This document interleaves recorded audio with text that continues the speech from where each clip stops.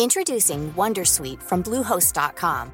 Website creation is hard, but now with Bluehost, you can answer a few simple questions about your business and get a unique WordPress website or store right away. From there, you can customize your design, colors, and content. And Bluehost automatically helps you get found in search engines like Google and Bing. From step-by-step guidance to suggested plugins, Bluehost makes WordPress wonderful for everyone. Go to bluehost.com/wondersuite. Hello, and you're very welcome to this instalment of Inside Story, the Irish Times podcast, which aims to go behind the scenes a bit with our journalists to figure out what they're writing about and how they came to write the stories which are appearing in the newspaper and on the website. I'm joined today by Simon Carswell. And Simon, you've been working on a story which is very much of the moment. We hear so much about Brexit at the moment and about the negotiations about it, particularly as they pertain to the border on this island and the future of the constitutional structures on this island. And you've been taking a few trips up to border country to talk to some people who were involved at one stage or another in their lives in the Republican armed struggle. Yeah, we looked at, in particular, we've been looking at Brexit in the last couple of weeks, and just how it's affecting the border counties. And I went up a couple of weeks ago to speak to people in Crossmaglen, very much an economic story about how people are going to survive if there is a hard border, be it, customs officials checking cars, or if there is checkpoints or something more significant where people's day-to-day lives are affected. And a lot of people up there, obviously, they cross the border so many times in the course of their day that they often don't realise that the border exists anymore. I mean, it's all changed there in the last 15 years. And one of the things we wanted to look at is, well, what about the former men of violence, these lifelong Republican former IRA men who would have fought in these kind of border regions, who would have been very active in the Republican campaign, the IRA's campaign against British rule, against the British military in these small country roads. And I decided to seek out a few of them to get their view as to what they thought would happen next in Brexit and what their fears were. I spoke to four individuals. I spoke to Tommy McCartney, who's an IRA volunteer. He's originally from Moy in County Tyrone, but he lives in Monaghan now. He was sentenced to life for killing a part-time UDR soldier in 1976. And his family are very prominent in the Republican movement. He lost three of his brothers. One brother, Pádraig McCartney, was killed at Loughgall by the SAS, and he was one of 8 IRA men who was killed in that attack in 1987 when they tried to bomb a local RUC station. The other person I spoke to is also from Monaghan, is Colin Lina, and his brother Jim was also killed in the attack on Loughgall. Another Republican I spoke to is Jerry McGeough, who describes himself as a traditional Republican, and he served time in US, German and Irish prisons as well. And the fourth person I spoke to was Anthony McIntyre, who served time in prison, 18 years in prison for the killing of a UVF. Well, you mentioned Jerry McGeough there. We have a little bit of audio. This is you talking to him. Brexit happened last year. Tell me how you voted. Well, from my perspective as an Irish Republican and nationalist, Brexit is the gift that just keeps on giving. Now, I voted for Brexit precisely because I felt that it would bring about a constitutional crisis within the so-called United Kingdom. It's my hope that by voting for Brexit, we would see the so-called constituent parts of the United Kingdom begin to pull apart from one another. And as a consequence of that, we would see what we have struggled for all our lives, namely a United Ireland, come about by default, in a sense. Are you fearful that if Brexit isn't handled properly, if there's a hard border, could we see a return to the tensions that we saw at the height of the Troubles? Well, obviously, we don't want to see a return to the bloodshed of years gone by, and it's up to us, the onus is on all of us to use our influence to see to it that doesn't happen. Britain, I don't believe, is heading into any kind of a glory day or return of the empire, and there's no reason why we in this part of Ireland should sink with them. So it's imperative that we accept that reality and get moving now, do what has to be done constructively to bring about United Ireland. And that applies to everybody and every political party on this island. Okay, Simon, that's an interesting approach to Brexit, to vote in favour of Brexit in order to destroy the United Kingdom. Yeah, it is. I mean, it's at odds with Sinn Féin. Sinn Féin were against Brexit, and they saw it as being disruptive to the North, and it's a very different view for one of these dissenting Republicans to come out and say, I voted for Brexit because it would lead to the disintegration of the United Kingdom.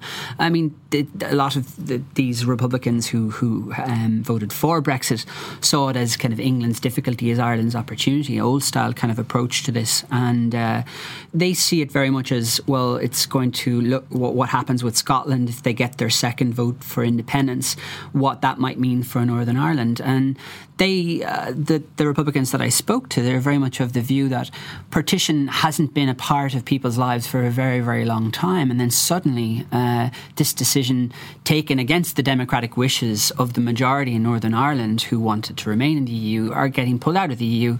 And then this is an opportunity to start this debate in the North and to create what they hope would be this kind of post-sectarian debate where you might bring in unionists, you might bring in soft nationalists, you might bring in Republicans, and to get them talking and thinking about, well, do we want to be in Europe? And if that's the case, is the way into Europe to remain, to reunify Ireland and to go in through the back door, so to speak, to United Ireland? Now, it's important to reiterate that, as you said already, these are not dissident Republicans, i.e. they're not involved with any of the splinter organisations which still occasionally attempt acts of violence in Northern Ireland. They simply are not in agreement with the Sinn Féin position on the future path. And very much supporters of the peace process. And are supporters of the peace process. And that's important, I think, because one of the things that comes out of your interviews with them is there really seems to be a pretty strongly held belief from all of them that the spectre which has been held up to us of Brexit, meaning the reintroduction of a very hard border, reintroducing the potential for conflict, and that's come both from the political establishment here. I've also seen it, and there was a very powerful piece by the writer Owen McNamee a couple of weeks ago, remembering what a grim experience the border was for those who lived near it during the Troubles. None of these people seem to believe that anything of that sort is going to happen. No, they don't see there being any kind of appetite for a renewed armed struggle after 25 years of fighting and a lot of suffering, a lot of bloodshed, a lot of loss of life. They don't see the ingredients being there for any kind of political pressure that may lead to violence. And Anthony McIntyre in particular pointed out that, well, if you look at why the violence started, why the Troubles began and why the Provisional IRA came into being, it was because of the situation in Derry and Belfast. It wasn't per se about the border. And also, Tommy McCartney and Colm Lynagh have the view as well, the reason that they got involved initially was this anti-Catholic discrimination, the economic inequality that existed in the North. And we've seen that's not in existence anymore. So those tensions that existed in the late 60s and early 70s really aren't there. And I was struck by what they were saying about, we don't necessarily see this, the fact that, there might be customs officials on the border, or there might be an annoyance to local people if they're going to be stopped and checked, although they think that that's not going to happen.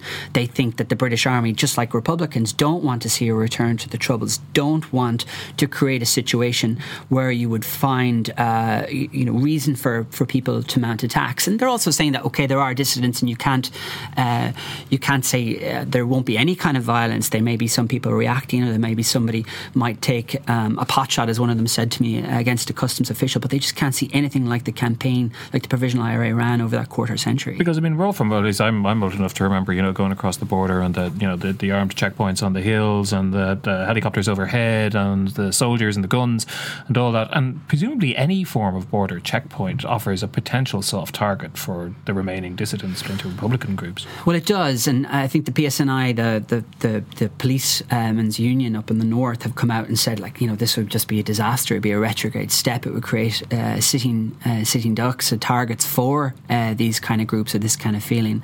And the other thing that the Republicans that I spoke to had said was they see often, this claim that the peace process is at risk is a very powerful ploy or tool to actually to produce and in an effort to kind of put Ireland further up the agenda when it comes to the Brexit negotiations.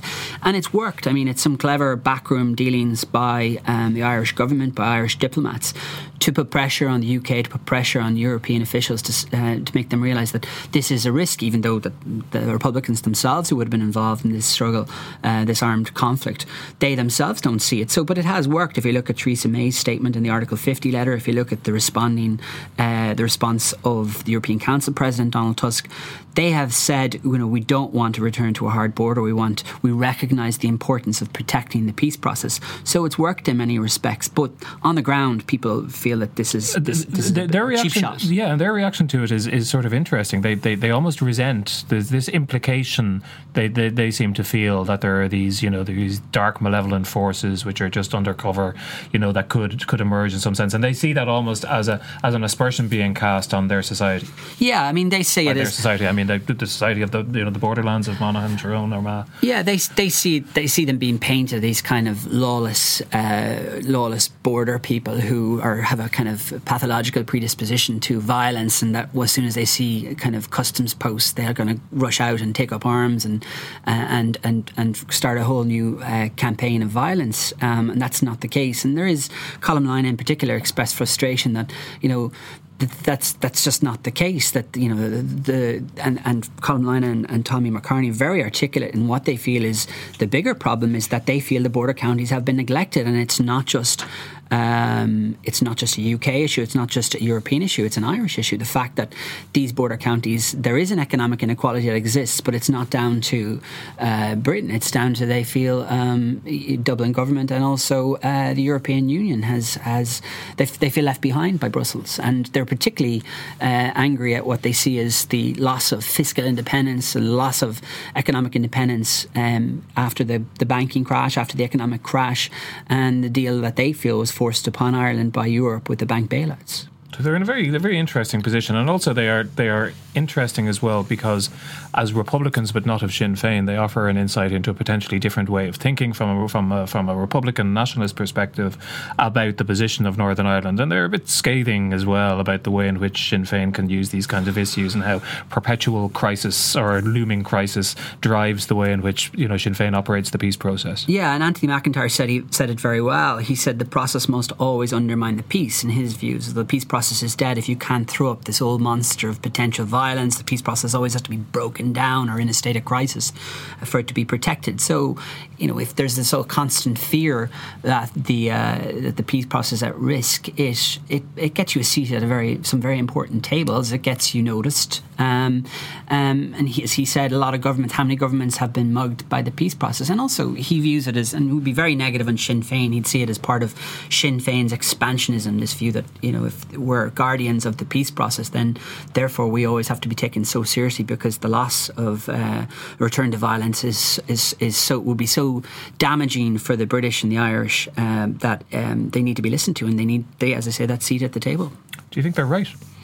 I think there's an element of that. I mean, I got a sense of that when I was living in the United States. I remember overhearing a conversation between an Irish diplomat and an Irish-American congressman, and the diplomat was making the case that things could blow up in the morning here over one of the latest political crises that was emerging from the north. And I was kind of taken aback by it and kind of going, that's not the case. I don't get any sense of that. And I know in Washington, but even from our own coverage, I just got a feeling that, the importance of actually making Ireland and the Irish peace process such a critical issue that it does get you noticed in places like Washington. And I think there was a sense of frustration on the part of the Obama administration. By way of example, there's, isn't Ireland fixed? Isn't the Northern Ireland peace process working? Why is this coming back as an issue? And I think you saw this with kind of successive St. Patrick's Day events in Washington, where, the need to continue getting the invite, the need to get these high-level meetings with senior members of the Obama administration, or indeed the president or the vice president. And it used to always be played, in my view, and I'm not sure that the concerns that were raised in Washington reflected the reality on the ground in Northern Ireland. I suppose just finally, and it's very interesting listening to these voices, and they do have subtle nuances and differences between them in their analysis. But it does strike me there's a kind of a contradiction there, because on the one hand there's a general kind of a phlegmatic feeling that the Troubles aren't going to come back. On the other, there's a certain pleasure or optimism about the political disarray which may be caused by Brexit, with, for example, the further breakup of the United Kingdom, which would undoubtedly have to be destabilising and certainly would at least raise the threat of return to violence in Northern Ireland should that come to pass. Yeah, I mean, I was kind of finding myself disagreeing with them in that I don't think there would be anything like the campaign of violence that we saw over that quarter century in the north, but I do think there is the potential for tensions and local tensions to spill over into something more serious, whereby, a single kind of isolated incident might have a ripple effect or might lead to a broader anger in the community that may spill over into more violence. But I think that they were very much seeing it in the context of what they had been involved in, of that conflict, and they didn't see themselves going back to that. And, one of them, Jeremy Goh in particular, said, it's incumbent on all of them, and a duty on all of them to make sure that there isn't that kind of return to violence. But I also think that they see it as an opportunity to start dialogue and to start conversations where, even though Anthony McIntyre, for example, felt that he felt it was a crass case of economic reductionism to suggest that unionists would be far better off economically in United Ireland, therefore they would vote for that. And I thought he had a very interesting point where he said that you would not get the number of unionists voting, the opposition amongst unionists for United Ireland was greater in his view. Was much stronger than the desire to get rid of to get out of the United Kingdom. Yeah, the nationalists to get out of the United Kingdom. So I think that you're going to see much more debate around what works best. Is the North better in United Ireland and Europe, or is it better in the United Kingdom? And when you hear someone like a lifelong Republican like Colin Linus say, you could as easily argue that maybe Ireland is better off in an economic union with the United Kingdom. I mean, that's an astonishing statement for someone with his background to have made. But I think that's the kind of debate you're going to see. And I think at the moment there's just so many unknowns out there, and that it's an opportunity to see all kinds of new debates and hear lots of new opinions from some very interesting characters from the past. Yes, indeed, and it is fascinating. You can read Simon's article in this Saturday's Weekend Review in the Irish Times or on irishtimes.com. Simon, thanks for joining us. Thank you very much. And that's it for this edition of Inside Story. Thanks to our producer, Declan Conlon. Remember, you can find us on irishtimes.com/podcasts, or you can subscribe via iTunes or your preferred podcast provider. If you're already a subscriber, we are always extremely grateful if you just take a moment to share or recommend the podcast and help to get it to a broader audience. Remember, you can email me at hlinehan@irishtimes.com or find me on Twitter. But until the next time, goodbye and thanks very much indeed for listening. Tired of ads barging into your favorite news podcasts? Good news. Ad-free listening is available on Amazon Music for all the music plus top podcasts included with your Prime membership. Stay up to date on everything newsworthy by downloading the Amazon Music app for free. Or go to amazon.com/news ad free. That's amazon.com/news ad free to catch up on the latest episodes without the ads.